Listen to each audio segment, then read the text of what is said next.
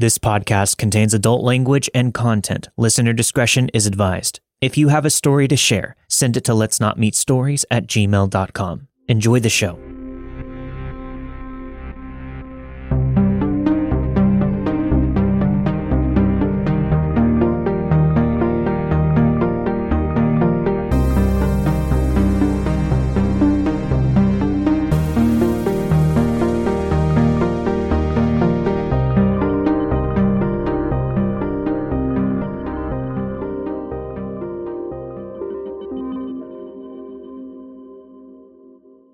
This happened when I was a kid in the mid-'80s. I was about 7 years old, and I was at home with two of my older sisters, aged 8 and 11, and my two cousins who were 7 and 8. All 5 of us are girls, and my 11-year-old sister was in charge of babysitting the 4 of us. You have to picture what our house looked like in order to understand what happened. We were living in a 2-story box house with a flat roof and a small box front porch, which also had a flat roof. I can't remember what we were doing when we were all inside the house, when we kept hearing the noises coming from the roof. It sounded like someone was walking up there, and we heard what sounded like little rocks being dropped down the downspouts. Being kids, we thought it was probably just a squirrel or something, but the noise kept happening. Then my older sister said something about how maybe somebody climbed up the huge tree beside the house and got onto the roof. We were all scared because we knew that there was roof access into one of the bedrooms. It was the bedroom that I shared with one of my sisters. We instantly became worried that whoever was up there could get inside. My older sister told my other sister and one of our other cousins to walk to the corner store across the street. She said that on the way back, they should look up to see if they could see anybody on the roof. So 2 of the girls walked across the street.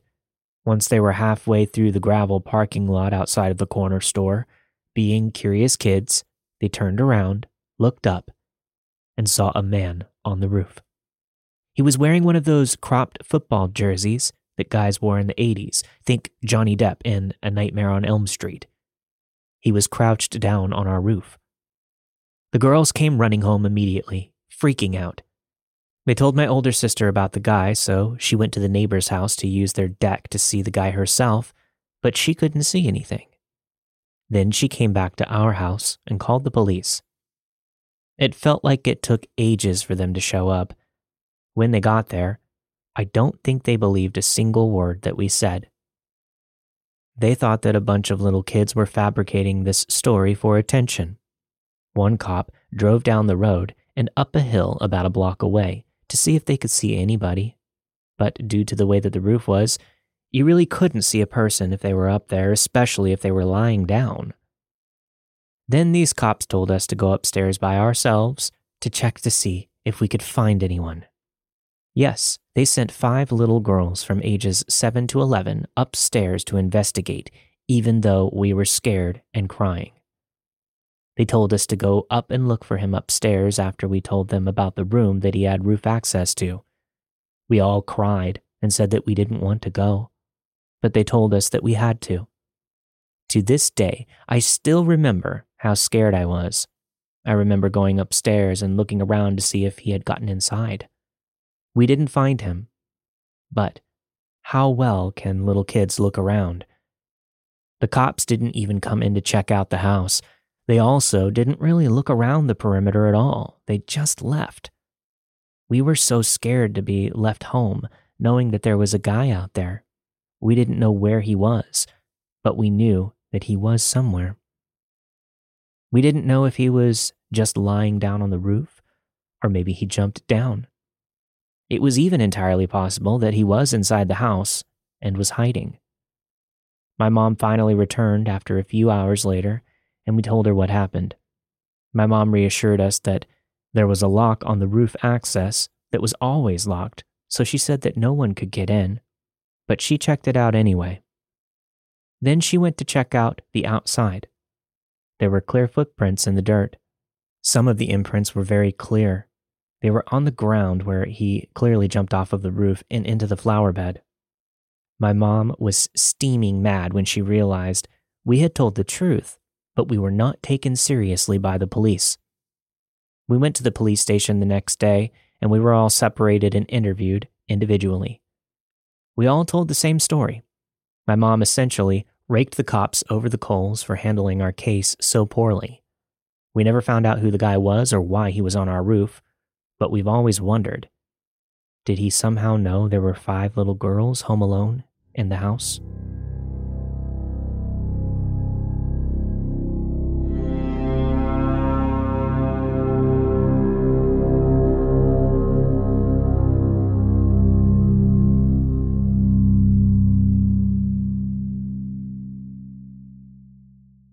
This story took place earlier this year.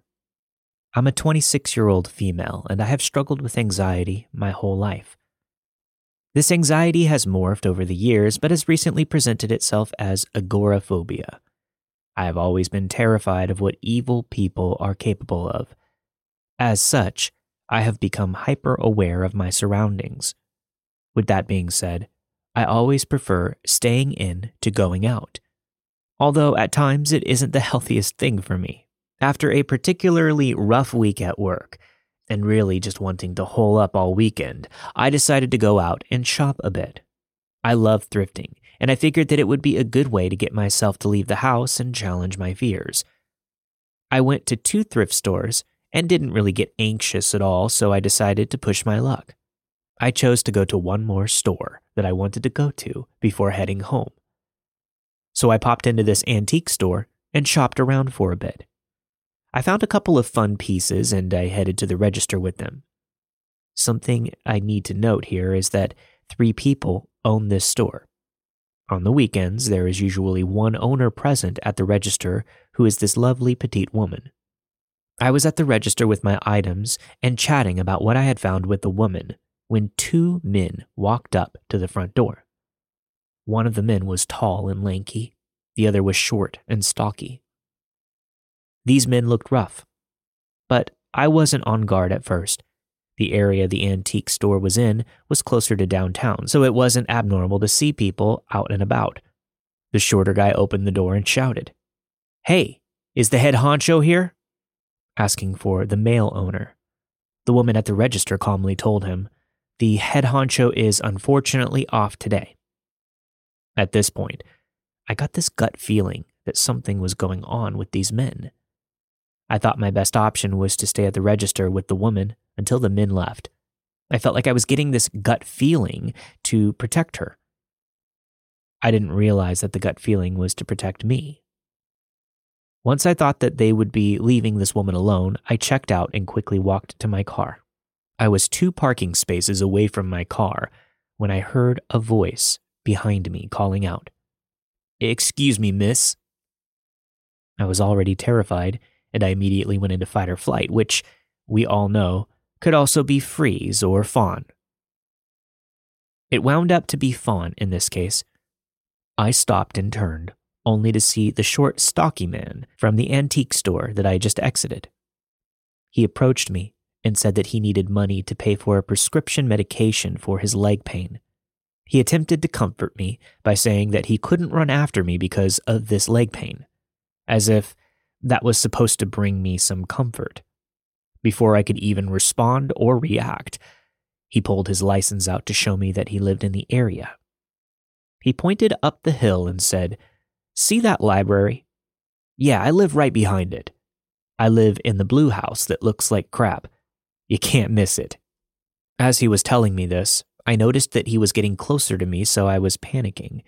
At this point, I was being overly nice and saying whatever I could to try and get out of this situation safely.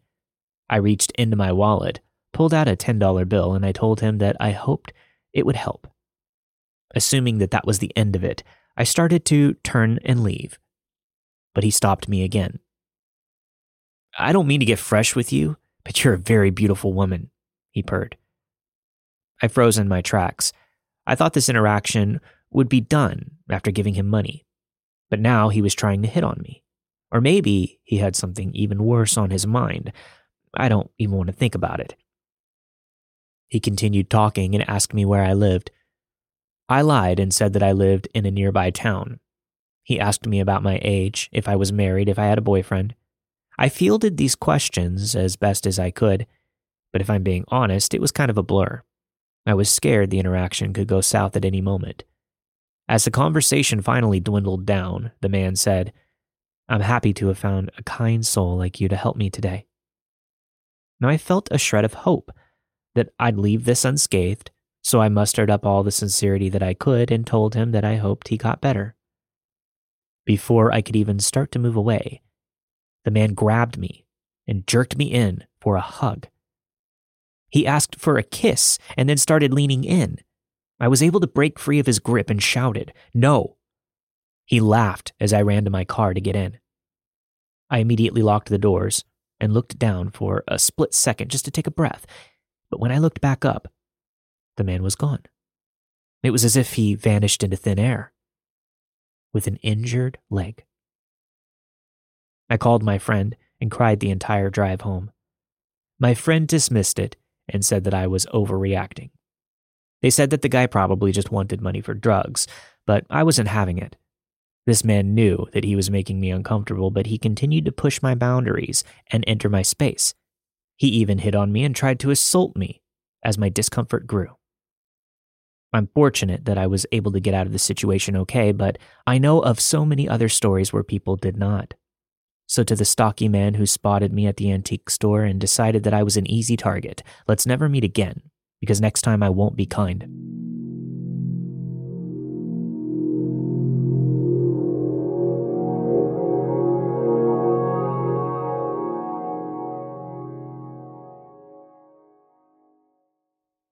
I'm a 35-year-old female in Canada. This story happened when I was 14 in a small town in the mountains where everybody knew everybody. My mom was admitted to the hospital because she had an asthma attack and had to stay there for a few days. My mom has always had trouble with her breathing, and she typically ends up in the hospital at least once a year. My parents were separated, so whenever my mom needed to go to the hospital, either my dad or one of my mom's friends would stay with me and my sister. In this particular instance, my mom had an asthma attack that came on so suddenly that my sister and I were unable to contact our father or anyone else to stay with us. I convinced my mom that I was old enough to take care of my sister this time, and she agreed. She kind of had to, as there was no other choice. She arranged for our neighbor to check on us from time to time, but other than that, my sister and I were all by ourselves in our house. On our second day of being alone after school, my sister and I decided to take a 30-minute walk to the hospital to see our mom and bring her a few things that she needed from home. We had a little visit with her, and then we left to head back home before it got dark. The hospital in our town is in the opposite direction of the downtown area. It's located more in the outskirts of the suburbs. Think large houses spaced a good distance apart with lots of trees and quiet roads. While we were walking home, a cab stopped and the driver asked if we needed a ride. I told the driver that we didn't have any money, just a bank card, and he said that he would give us a ride because he was going in the direction that we were going. Being 14 and from a small town, I didn't see a problem with accepting a ride from a seemingly friendly cab driver. I figured it was his job after all. It wasn't like we were hopping into some stranger's vehicle, right? We got in the back seat of the cab and gave him our address. The driver looked at us through his rearview mirror and started asking questions about where we were coming from and why. My sister, being only 10 at the time, told the man about our mom being in the hospital and how I was watching her. I saw the cab driver's eyes shift in the mirror to me, as if he was having a revelation. "Oh, so you two girls are going to be home alone," he confirmed. I felt a growing knot in my stomach, and a voice in my head was telling me to lie. I spoke up before my sister could elaborate. I said that our dad would be joining us at our house later in the evening. The cab driver asked why our father didn't drive us to see our mom, and other questions. He was definitely fishing for information. He wasn't really buying what I was saying, because then he asked, in a very unconvinced, sarcastic tone, "Well, who is your father?" I responded, "Lyle Kozak." Then, the cab driver's whole demeanor changed. I watched his eyes in the rearview mirror as they filled with worry. "I know your father," he sheepishly responded. Side note, I always knew my dad was a little crazy. My dad has always had a reputation for being a bit of a fly-off-the-handle, hot-headed kind of person, and I could tell that this man was genuinely afraid of him. After that, the cab driver didn't say another word and just dropped us off. We never said anything about it to our parents at the time, but a few years later, my father and I were having a visit and talking, when that day popped into my head. I told him about the strange interaction, and I described the man as best as I could remember, and due to living in such a small town, my dad knew exactly who I was talking about. My dad told me that this man's name was Sam, and he was a registered sex offender. So that's the day that my father's name may have saved mine and my sister's life. So Sam, I hope you were never able to use your job to prey on other children, and let's not meet again.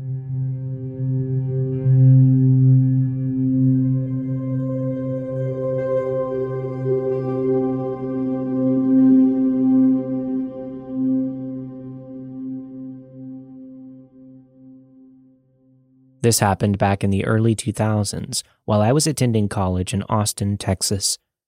For reference, I'm a female, petite in stature, and at the time I was about 19. I lived in a condo complex close to the campus that was sandwiched between two bars. The first floor of my complex was a parking garage, and I lived on the fourth floor.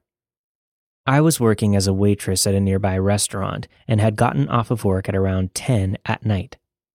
I was excited because I had been let go early enough to meet up with my friends who were hanging out close by at another friend's house. My plan was to run home, go upstairs and change, then grab my dog. He was a 13-year-old Cocker Spaniel who had been in our family since he was a puppy. He was sweet, and he would never hurt a fly. This was back in 2003 when you could take the face off of your CD player in your car so that nobody would steal it. Usually, I would take the face of the stereo with me when I parked my car. But this night, since I was only going to be a few minutes, I took it off and stuffed it in the glove compartment before I headed upstairs. I was only gone for about 5 minutes when my dog Toby and I headed back down. Toby was leashless as we were walking down the stairs to my car. As we got to the bottom of the stairs, I opened the gate to the parking garage and froze. There was somebody sitting in my driver's seat. I stood there frozen, not knowing what to do. I looked next to the car, and I noticed one of the windows was broken and there was glass all over the ground.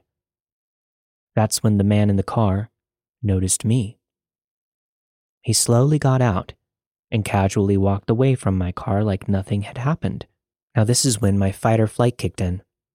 I should have left well enough alone, but this was not the first time someone had broken into my car and tried to steal my stereo.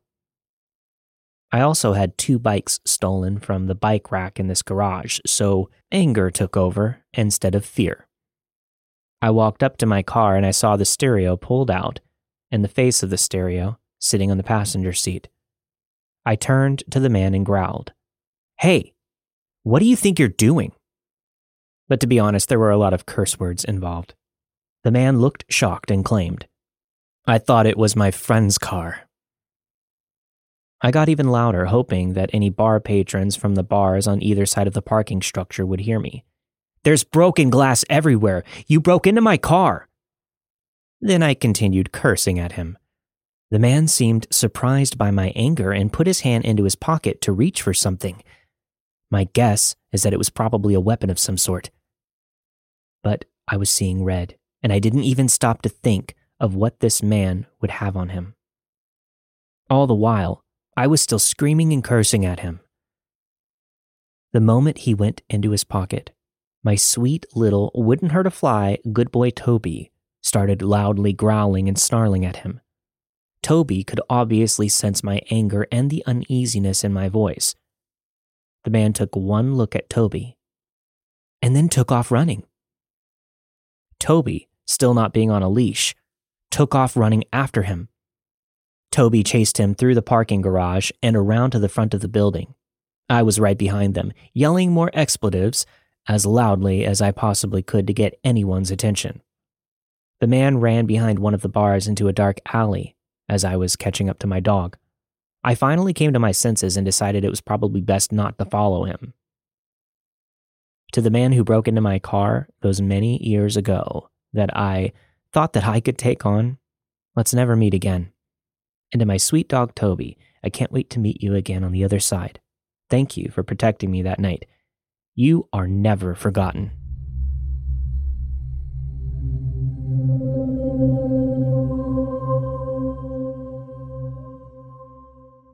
After closing the biggest sales deal of my career, I decided to finish the remainder of my workday at my favorite local bar. This bar is always quite populated as it is located amongst many office buildings. It's also near my boyfriend's office. He was supposed to meet me there for lunch, but got too caught up with work, so I went solo. I ordered my favorite cocktail and a snack as I continued working away on my laptop. Suddenly, out of the corner of my eye, I saw two men sitting at a table, staring at me. This wasn't out of the ordinary, since I am a young, fit woman and men are men, but I immediately felt something was off. Some time passed, and both gentlemen tried to make conversation with me. While being polite, I kept my answers brief. Seemingly not thrilled with my lack of enthusiasm, one of the gentlemen came to the table and started eating my snack. This was red flag number 1 because who starts eating somebody else's food? He introduced himself, but we'll call him Rick.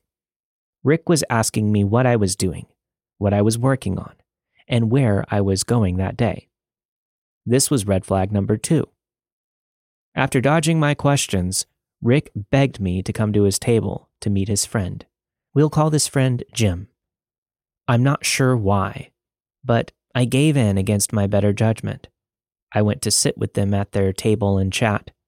We got to talking, and Jim introduced himself as a hotshot attorney who was literally twice my age. He even said that he had daughters who were my age, which was red flag number 3. Some more time went by, and Rick seemingly wanted to leave, so he said goodbye and left me and Jim. Jim paid the tab shortly after Rick left and decided that he wanted to take me to another bar. By this point, I was drunk. I stood up from the table and said that I wanted to go sit in my car to wait for my boyfriend to be done with work.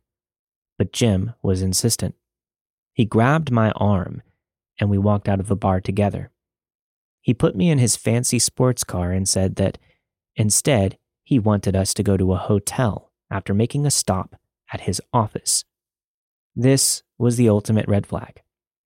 The alcohol wore off almost immediately, and I knew that I was in danger.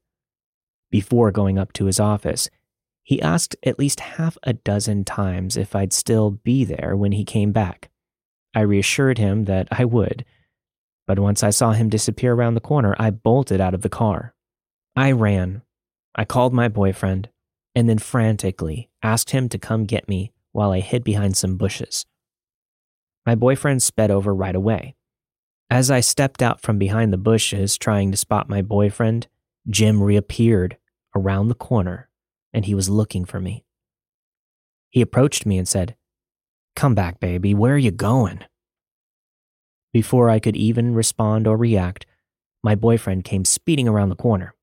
Jim saw the look of relief on my face and took off. I got incredibly lucky. If my boyfriend didn't come to get me as quickly as he did, I don't know how much worse of a situation I would have been in. I certainly learned a great life lesson that day. I owe my boyfriend literally everything. I will never be returning to my favorite local bar after this, I cannot fight the feeling that Jim had something majorly sinister planned. So to all the creeps that lurk in bars, especially Rick and Jim, please, let's never meet again.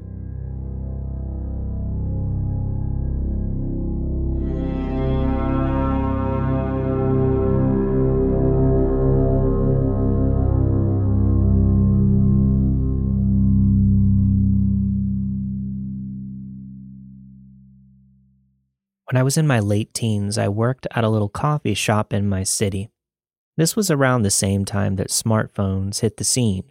I had just gotten my first phone and laptop around this time. At this coffee shop, we had this one regular customer who was very eccentric.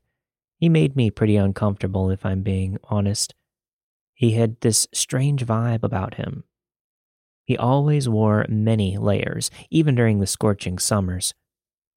He would wear this large parka with faux fur trim.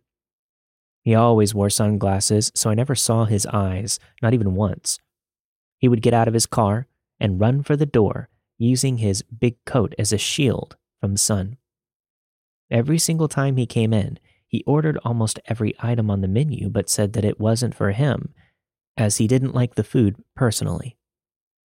One day he came in and ordered the entire menu as usual, and I was checking him out at the cash register when he leaned in and said softly, "You seem like a nice young woman.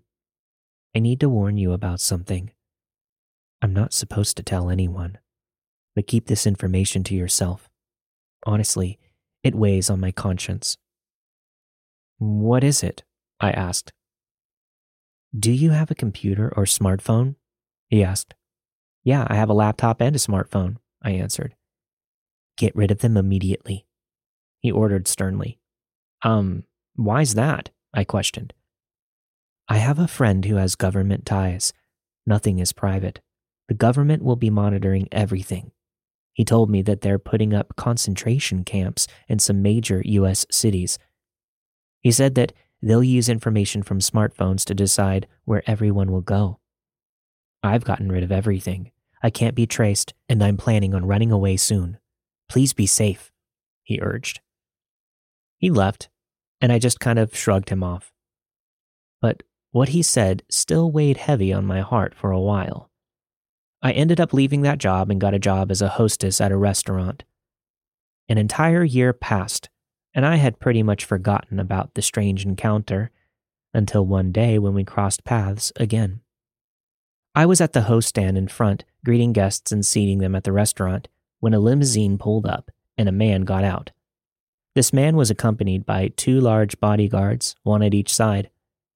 It was the guy from the coffee shop. This time he was still wearing layers, but it was a sleek tuxedo, and he was wearing the same sunglasses that he always had.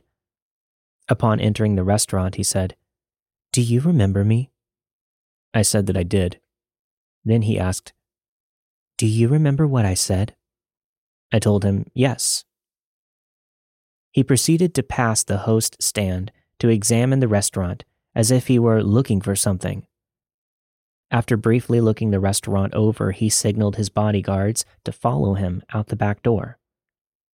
Before exiting the building, he looked back at me and said, "Don't forget." Then he and his bodyguards got back into the limousine, and I never saw him again. It was the strangest thing. How did he find me at my new job? And what was up with the flashy appearance? This happened not so long ago, but I was just thinking of this recently and wondered whatever became of that man and who he was.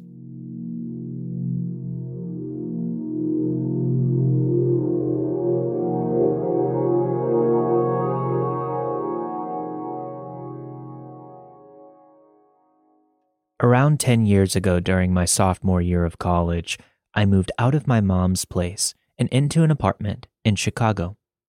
My new apartment was located on the city's south side near the University of Illinois. I shared this 3-bedroom apartment with 2 roommates, Mike, who was a good friend, and Tom, who I had met through Mike. One evening, about a month into our new living arrangement, I decided to meet some friends at a Central City bar, not far from our apartment. The night was fun. I had a bit to drink and I was tipsy but not exactly drunk. I grabbed a cab around 1 a.m, eager to rest in my bed. When I entered our apartment, Tom's room was empty, indicating that he was probably at his girlfriend's, and Mike seemed to be in his room, as evidenced by the glow of his TV. As I was drifting off to sleep, the ring of our doorbell startled me. Given Mike's side business of selling weed to sporadic late-night visitors, I assumed it was one of his acquaintances. Through the intercom, a girl named Emma mentioned that she was there for Mike. Despite thinking that this was just another instance of Mike and his aforementioned routines, I still felt weirded out by this. Rather than letting her up through the intercom, I decided to walk down to the front door myself. When I descended to our building's glass entrance door, I saw a young, seemingly non-threatening blonde girl wearing glasses. I cracked the door open and I said hello as she repeated that she was there to see Mike. The whole feel just seemed off. My sketch levels continued to rise, but despite this, I allowed her to follow me up. As I led her inside, I turned my head and noticed that instead of following me, she stayed behind, holding the door open. It seemed like she was waiting for someone. At this point, I knew that something was off, so I started to walk up the stairs faster. At the turn of the stairs, I once again looked back, and that's when my heart jumped. I almost wet my pants on the spot when I saw this menacing figure, a tall man with long greasy hair, pale skin, and tattoos adorning both of his arms. He was brandishing a pipe as he charged at me from below. Fueled by adrenaline, I sprinted upstairs and managed to close and lock my door in one swift motion, right in this guy's face, as he was only a step or two from entering the apartment. He then started pounding on the door with the pipe, screaming, "Come out here!" and cursing. The pounding and the threats stopped a few moments later, and I heard him descend the stairs and leave the building. When I relayed the terrifying event to Mike, he remembered a similarly odd encounter with Emma earlier in the day. Unlike me, Mike just buzzed her in with no questions asked. Mike said that Emma seemed confused and asked to see someone named Tim, which was neither of our names. After exchanging our Emma stories, we decided to report the incident to the police. They couldn't do much and deemed it a random attack. We experienced some lingering unease from this, but to our relief, we never encountered Emma or her intimidating associate again. To Emma and her associate, I hope that we never meet again.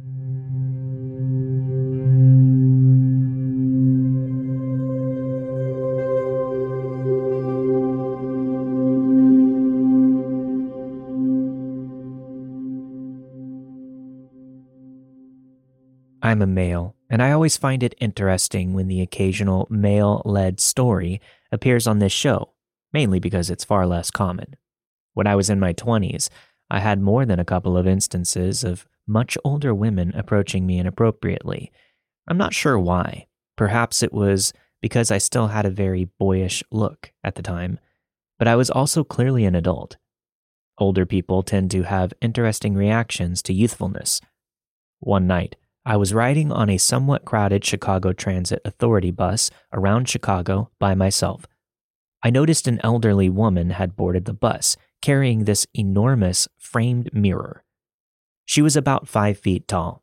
She had long, stringy white hair and seemed very frail. She was struggling to maneuver this huge thing down the aisle, so I offered to help carry it, and I brought it over to her at her seat. She was appreciative and quickly asked me several personal questions such as my name, my profession, etc. Once the bus reached her stop, without any hesitation, she said, "I'm going to need more help with this mirror." She wanted me to help her bring it up to her apartment. I told her I didn't have time to get off at the bus stop to help her up the stairs with it. She replied, "That's okay. I'll get it upstairs. But can you come over tomorrow and help me mount it on the wall?" Even though she seemed relatively harmless and definitely a bit eccentric, I was a bit taken aback. I had just met her, and she wanted to invite me to her home. It was strange. However, on the other hand, I felt like helping an older person was the right thing to do, so I wrote my name and number down for her, and I told her to call me the following day. She thanked me and told me that her name was Angel. Angel didn't even wait until the next day to give me a call. She called me a few times that very night. I missed these calls, but she did call the next day. I was creeped out by her persistence with calling me, so I never answered any of these calls. She then left me a voicemail. "Hey, it's Angel. I still need help with the mirror. Call me back." Over the next week, I would get a call every day, and she would leave the same voice message. But in each subsequent voicemail, her speech became increasingly gravelly and weak. It was creepy. In the last voicemail that she ever left me, she didn't even mention the mirror. All she said was, in a whisper, "It's me, Angel. I need you to take a picture of me."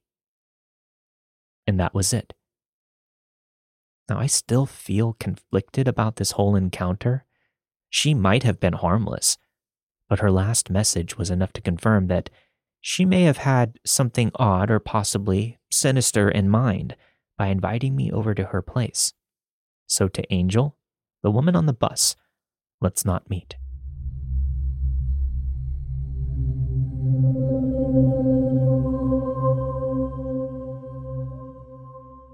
Back in 2018, I was pretty popular as a content creator on YouTube. I started my channel in 2014, but it didn't pick up until about 2016, when I was 13 years old. I primarily made content catering to young girls, such as DIYs, Q&As, and vlogs. But since I was also a girl posting videos of myself online, this naturally attracted some unwanted attention. I lived in a pretty small town in Florida my whole childhood. Let me preface by saying, where I lived was not a touristy spot. Although it's close to Orlando, travelers don't usually come to my town unless they're visiting someone specifically, like family, or just passing through, which is important to remember for later. When my YouTube channel hit 100,000 subscribers, I hosted a giveaway on Instagram to celebrate. The prize at stake wasn't anything too grand. It was just a t-shirt that I had designed as merch and some stickers from a company I partnered with. I selected one winner at random from a lottery of people who commented on Instagram for the giveaway post. It happened to be a fan who had been commenting on my videos and Instagram posts pretty frequently.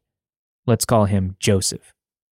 I had never replied, reacted, or interacted with any of Joseph's comments because his profile made it clear that he was an older man in his mid-40s or so. But he had never commented anything harmful or inappropriate, so I never had any reason to block him. Rules are rules, so I messaged him and let him know that he was the winner. Upon messaging him, I realized that he had been messaging me almost every day for the past few months. I had obviously not been responding because I avoided looking at my DM requests for safety reasons. Scrolling through the messages, I was immediately very concerned that I had opened a dangerous can of worms by messaging him, thus allowing him to continue to message me. Joseph's prior messages ranged from full-on pleas to be my friend, to calling me an ageist for not responding to him, to random trauma dumps about his day-to-day life. I vividly remember that in his messages, he would constantly bring up his pet cat, who was a beautiful calico. He did this in an attempt to win my friendship. He also sent photos of his cat looking out a window, captioning that she was upset for me being so mean to him. I should have instantly unsent the giveaway message, but I was scared that doing so would add more fuel to the fire. Besides, Joseph had viewed the message within seconds of me alerting him that he had won the giveaway. To my surprise, interacting with him went really normal, at first. He gave me his address, which was in Canada, and then he let me know that he was ecstatic to be the winner of the giveaway. I felt better about the whole situation after discovering how far away he lived from me. So I shipped the package with zero concerns. Now, it's important to note that my return address was a P.O. box that I had set up to receive fan mail in the city my dad worked in. I didn't have a P.O. box in my hometown. The messages from Joseph continued, but I tried to ignore them, no matter how annoying the notifications were. After all, I received a lot of requests containing strange messages in my DMs. Many of the messages were easy to ignore since they weren't in my inbox, but due to having to correspond with him for the giveaway, Joseph was now in my main inbox. I would avoid opening Joseph's messages so that he wouldn't see that I had read his long paragraphs. In my notification previews, I could see him go on lengthy rants about how badly he wanted to be friends and how unfair it was that I wasn't responding to him. A couple of times, he even threatened to harm himself if I didn't convince him not to. This was very scary to me as a young 14-year-old girl on the internet. When he received his giveaway prize, Joseph posted photos of himself wearing the shirt that I designed. He also posted a picture of his cat with the stickers on his feed and tagged me. I stupidly liked the post in an effort to be nice. But this opened up the floodgates, and he messaged me dozens of times, thanking me for liking his post and telling me that I was his idol. He even said that he started crying when he saw that I liked his post, because he loved me so much. Now, I got used to ignoring his dozens of messages begging me to let him be my friend every single day, and that went on for a year. Then, the physical mail started to show up. Joseph began sending packages to my P.O. box first. He sent me candy and snacks, all of which I promptly threw away for extremely obvious reasons. He then began sending other mail, including lengthy letters describing how much he admired me. Now, none of it was sexual or romantic, but he was constantly saying that he wanted to be my friend and that I was his role model. He even sent me framed photos of his cats and other souvenirs from Canada. I was thoroughly creeped out by the packages I was receiving on a monthly basis. Something I should note here is that I am the oldest sibling of 4. A lot of what I was doing online was unsupervised by my parents, both of whom work 9-to-5s. So at this point, I decided to tell them. They brushed it aside and said that it was my fault for posting online. My dad sent Joseph a few messages from my account, threatening to take legal action if he didn't leave me alone, and then we blocked him. Unfortunately, this was back in the days when someone could easily create an account to circumvent being blocked. So Joseph created a new account and began sending me dozens of angry, threatening messages, claiming to be heartbroken by the fact that I blocked him, my own biggest fan. I decided it was useless to block his new account, and I figured that since his new account was in my message requests, he would probably think that I wasn't seeing any of his messages, and then he would give up. This ended up being very far from the truth. Not only was he ignited to send even more messages, but he also started commenting on my Instagram and YouTube posts about how mean I was for hurting him as a fan. He kept saying that he only wanted to be my friend. He also mailed me multiple handwritten letters apologizing for his behavior and claiming that he'd leave me alone if I'd just give him one more chance to be friends. I never engaged with him. I simply collected screenshots, ignored all of his messages and comments, and tried to make it seem as if I had no clue what he was doing. During the fall of my freshman year of high school, he messaged me a couple of times about how he was planning to visit Florida. He was asking for suggestions on what to do. When I didn't respond, he feigned annoyance and began outlining his plans. He claimed to be visiting Orlando, which was the closest major city to my small town. I continued to ignore him. By the time his trip arrived, I had nearly forgotten about monitoring the messages that he had been sending me because I was busy with midterms. I only looked at his messages because I was trying to keep a record of some of the weird things that he would say in case I ever had to get the police involved. One day, I opened his message request while at school, and my stomach dropped. He said that he decided to visit my small town instead of Orlando. He then sent photos of my local mall, which was less than a 5-minute walk away from my school. This was eerie because, as I said before, nobody comes to visit my town. There's nothing here. A few hours went by and I had really forgotten about Joseph and was being driven home by my best friend's mom, who drove a distinct bright blue car. She dropped me off a few houses down from mine, and I walked to my home, only slightly hesitating at the sight of an unfamiliar car parked right in front of my house. I went inside and did my homework for a few hours, enjoying the quiet comfort of being home alone. Then, I checked my phone. I noticed that Joseph had sent me one long message and 2 photos. The message read, "I'm having a great time on my trip so far. After I was done checking out the mall, I went to your street to take photos. As I was taking some great nature shots, I saw a girl who looked exactly like you get out of a bright blue car. Was it you? This just happened to be right in front of this house. I didn't approach you because I wasn't sure if it was you, and I would never want to invade your privacy. This is all such a crazy coincidence." The 2 photos attached were of my house. The message made me sick. This was not a coincidence. My street was not a very picturesque street.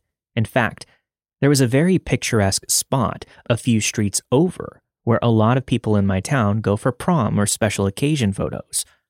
That would have been a street where I would understand why somebody would want to stop simply to take photos. But not my street. And again, my town is not a tourist town. I called my dad, who came rushing home from work. Joseph and the random unknown car parked outside of the house were gone by the time that he arrived. I am unsure of how long the car was parked there, since I was too scared to look outside after seeing the message. My dad called the police, but there was nothing that they could do since Joseph hadn't really violated any laws. There wasn't even any proof that he had come to my street just to see me. I have no idea how he found out what my address was.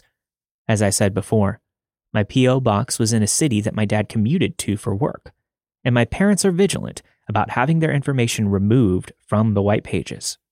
Joseph was, once again, blocked on all platforms, but not before my dad sent him another strongly worded message, threatening that there would be serious consequences if I wasn't left alone. The last piece of mail I ever received from Joseph was a 15-page handwritten letter, as well as the t-shirt that he had initially won in my giveaway. There was also another framed photo of his cat, who he said had unfortunately passed. I never bothered to read the letter, just for the sake of preserving my own sanity, but I did keep it somewhere in my garage as potential evidence in case the police ever needed to investigate. Joseph used to create new Instagram accounts every few months and message me apologies from those. He did this up until Instagram updated their features to allow you to block any accounts created by someone that you're trying to block. He's been completely blocked on Instagram since. I've dealt with a couple of other weird stalkers since then, including people posting my address, sending me death threats, and finding out about my friends' information to harass them. But this instance really sticks out the most because not only did Joseph find out my personal information, but he also had the nerve to fly to a different country to stalk a young girl outside of her house. I moved to a different state for college when I turned 18, and I haven't had too many stalker encounters since. I also no longer post as often as I did before on any of my social media accounts, but every few months, there are new comments left on my old YouTube videos that read strikingly similar to how Joseph used to message and comment. I know he's still out there, and he is still interacting with my content. No matter how many times I try blocking him, he finds a way to be in my life. I just hope he learned his lesson, and he'll never try to meet me again.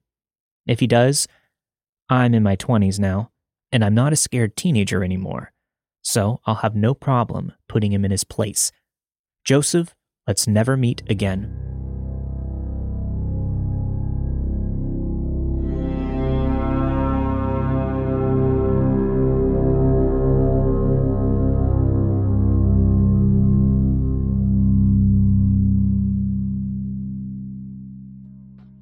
Thanks everyone for listening.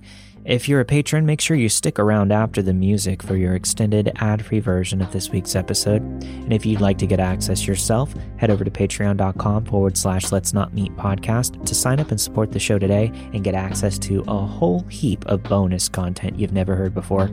This week you have heard 5 Kids Home Alone by Even Marketing 3752, Antique Store Encounter by Lily, Our Dad's Name Saved Us by Mel, To Toby by Sonia, Local Bar Lurkers by Anonymous, Emma and Her Associate by Derek, Mysterious Man at the Coffee Shop by Baby Squid 22, Messages from Angel by The Cameraman, and finally, My Biggest Fan by YouTube Girl.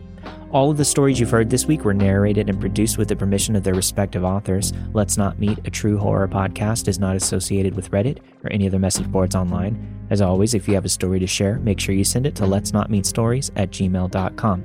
Finally, don't forget to check out the new episodes of my other podcasts, like Odd Trails, my true paranormal podcast, Welcome to Paradise It Sucks, and the Old Time Radiocast, all at crypticcountypodcasts.com or wherever you get your podcasts. We'll see you all next week. Everyone, stay safe.